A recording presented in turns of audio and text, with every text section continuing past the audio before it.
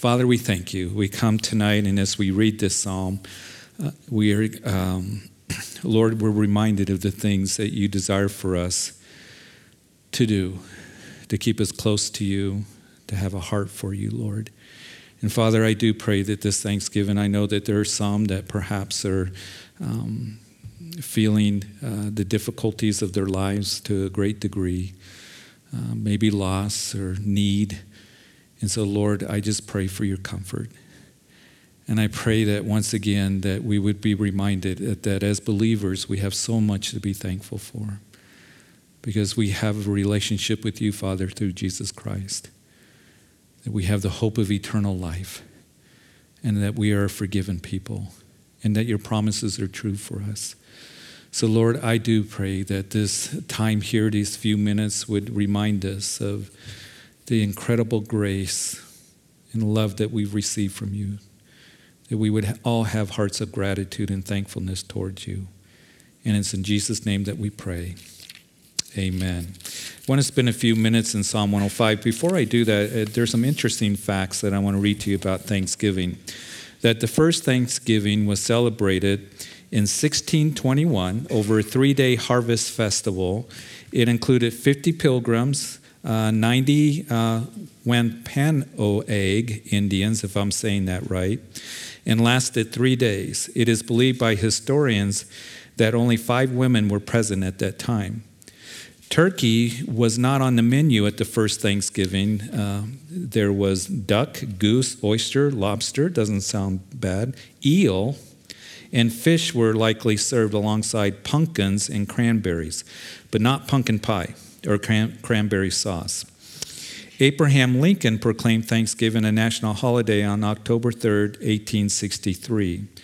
Sarah Josepha Hale, the woman who wrote Mary Had a Little Lamb, convinced Lincoln to make Thanksgiving a national holiday after writing letters for 17 years. Isn't that interesting?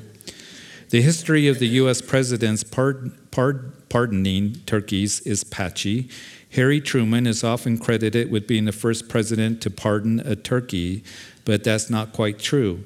He was first to receive a ceremonial turkey from the National Turkey Federation, and then he ate it for dinner. John F. Kennedy was the first to let a Thanksgiving turkey go, followed by Richard Nixon, who sent his turkey to a petting zoo. George H.W. Bush is the first president who formalized the turkey pardoning tradition in 1989. The average number of calories consumed on Thanksgiving is 4,500 calories, and it takes the average male 10 and a half hours to burn that off of exercise. So guys, get exercising tomorrow or after you eat. Butterball answers more than 100,000 turkey cooking questions via their Butterball Turkey Hotline each November and December. The tradition on football on Thanksgiving began in 1876 with a game between Yale and Princeton. The first NFL games were played on Thanksgiving in 1920. And more than 54 million Americans are expected to travel during the Thanksgiving holiday this year, which a lot of them are having a hard time because of the storms that have come through, and we sure heard about it. 46 million turkeys will be consumed for Thanksgiving. 88% of Americans will have turkey for Thanksgiving. 79% will have mashed potatoes, 79%. So 62%, this is what surprised me, only 62% eat pumpkin pie. So we'll have some pumpkin pie and hopefully get that percentage up here tonight. So the psalmist writes in Psalm 105, and it's a psalm that we've gone over and perhaps you have read in going through your devotions. But the psalmist is writing about the history of Israel in this psalm and how the Lord worked in such an incredible way in being faithful and bringing them out of the wilderness and all the things they went through and how he provided for them. And we read this, and the psalmist starts by saying, "Oh, give thanks to the Lord and call upon his name and make known his deeds among the peoples and sing to him, sing psalms to him and talk of all his wondrous works and glory in his holy name. And let the hearts of those rejoice who seek the Lord and seek the Lord in his strength and seek his face evermore." So he begins this psalm by saying, give thanks to the Lord. And we think of giving thanks to the Lord at Thanksgiving because that's what we do. Maybe you have tradition in your family that you talk about what you're thankful for or express it. We talk about Thanksgiving during this time of not only Thanksgiving, but as we are now going to enter into the Christmas season, we talk about joy and peace and goodwill towards men. But I believe that as we look at the scriptures, that there is something very, very important for us as Christians to know and to have worked out in our lives, and that is to be thankful. I think that's such a key in our lives, not just for Thanksgiving, but all year long. And there are seasons in our lives where we go through difficulties, where we go through loss, where we go through a hard time, or we're wondering, Lord, what is it that I'm to do? Maybe you're facing challenges this holiday season because the holidays can be very difficult for people. And you're wondering, what do I do? And how do I react? Well, I think that there's some things here, some principles here that are important for us as Christians that we're to do not only during the Thanksgiving and Christmas season, but during all seasons of our lives, and that is that we are to be thankful. And we see from the beginning of Scripture to the end of Scripture that there is that expression of believers and those who worship the Lord of thanksgiving. And we may not be thankful for everything, but even as Paul would write to the church at Thessalonica, be thankful in all things. And we can be thankful because we have the Lord. And even though we go through the pain and we go through the wondering and the questioning, one of the things that we're going to see on Sunday is Paul, that he's going to write that I know whom I have believed. And I think that's something that's very important for us to take note of, because he didn't say, I know what I have believed. Paul was the greatest theologian that ever existed. He wrote most of the New Testament. He doesn't say, I know what I have believed. Paul didn't always understand when or how, but he knew who he believed and who he can trust in. And because of that, even in the difficulties, as Paul is in his second imprisonment, and even when he was in other circumstances that we read about, he was one that was thankful to the Lord. He writes the book of Philippians when he was chained to a Roman guard. And the whole theme of Philippians is joy and worshiping, praising the Lord, and giving thanks to the Lord.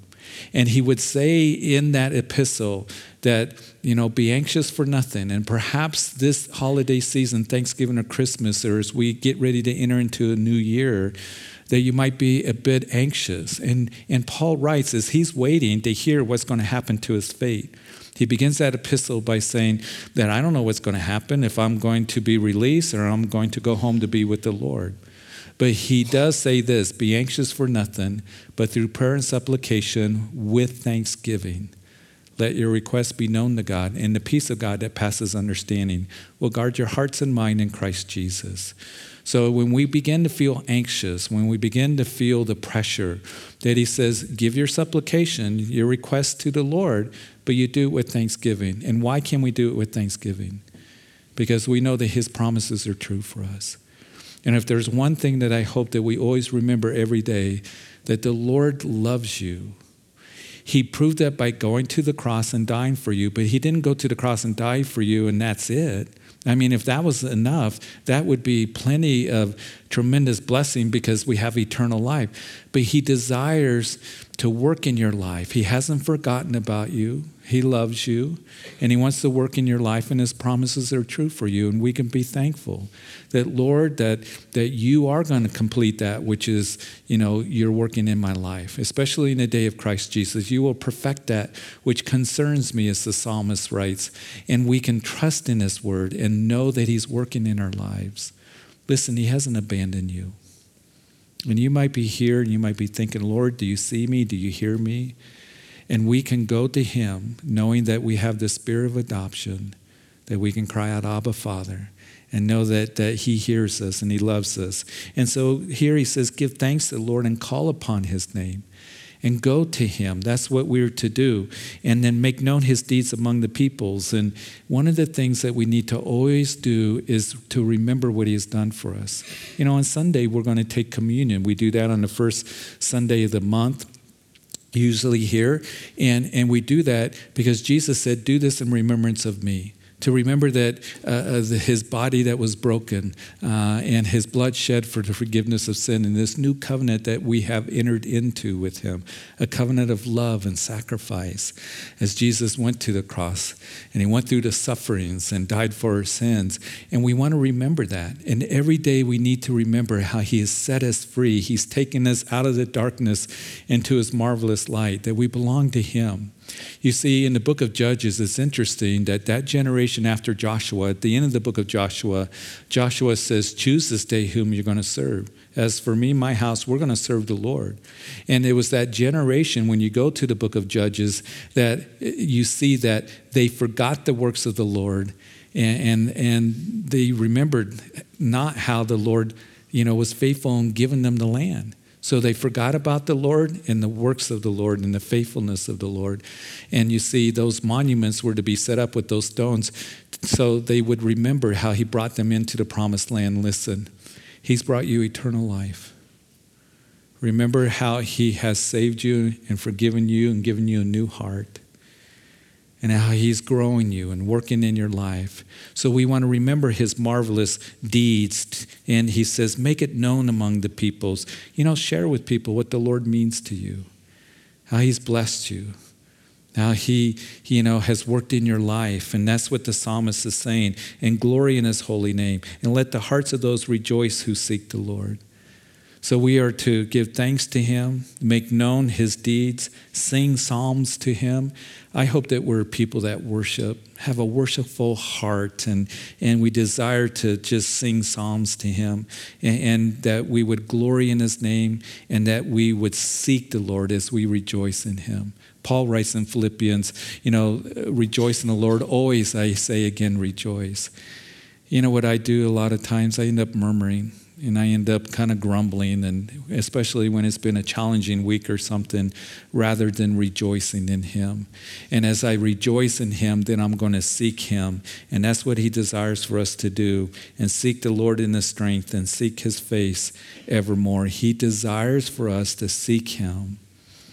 And then as we do, he's going to strengthen us. Seek him. And so my prayer and hope for this Thanksgiving season and for this Christmas season, and as we go into a new year, is that we would be thankful to the Lord, that we would call upon the Lord, we would seek the Lord, that we would talk of the Lord, his wondrous works in our lives, and that as we do that, knowing that he is going to strengthen our hearts in every way, and that we would rejoice in him and great things that he has done in our lives, his provision, his salvation for us, but also that we would just praise him for what he's going to do. I really believe that he wants to do wonderful things in our lives. Doesn't mean it's all going to be, rosy and cheery and everything's going to go well, but we are going to see his faithfulness, and we will continue to see it and know that he will bring it to completion in what he's doing and growing us and maturing us. And so, Lord, thank you. Thank you so much for what you have done and what you're going to do as we enter into the holiday season, the Christmas season, and into a new year. So, Father, we thank you. We thank you so much that the psalmist reminds us of these precepts that, as believers, that we are to do.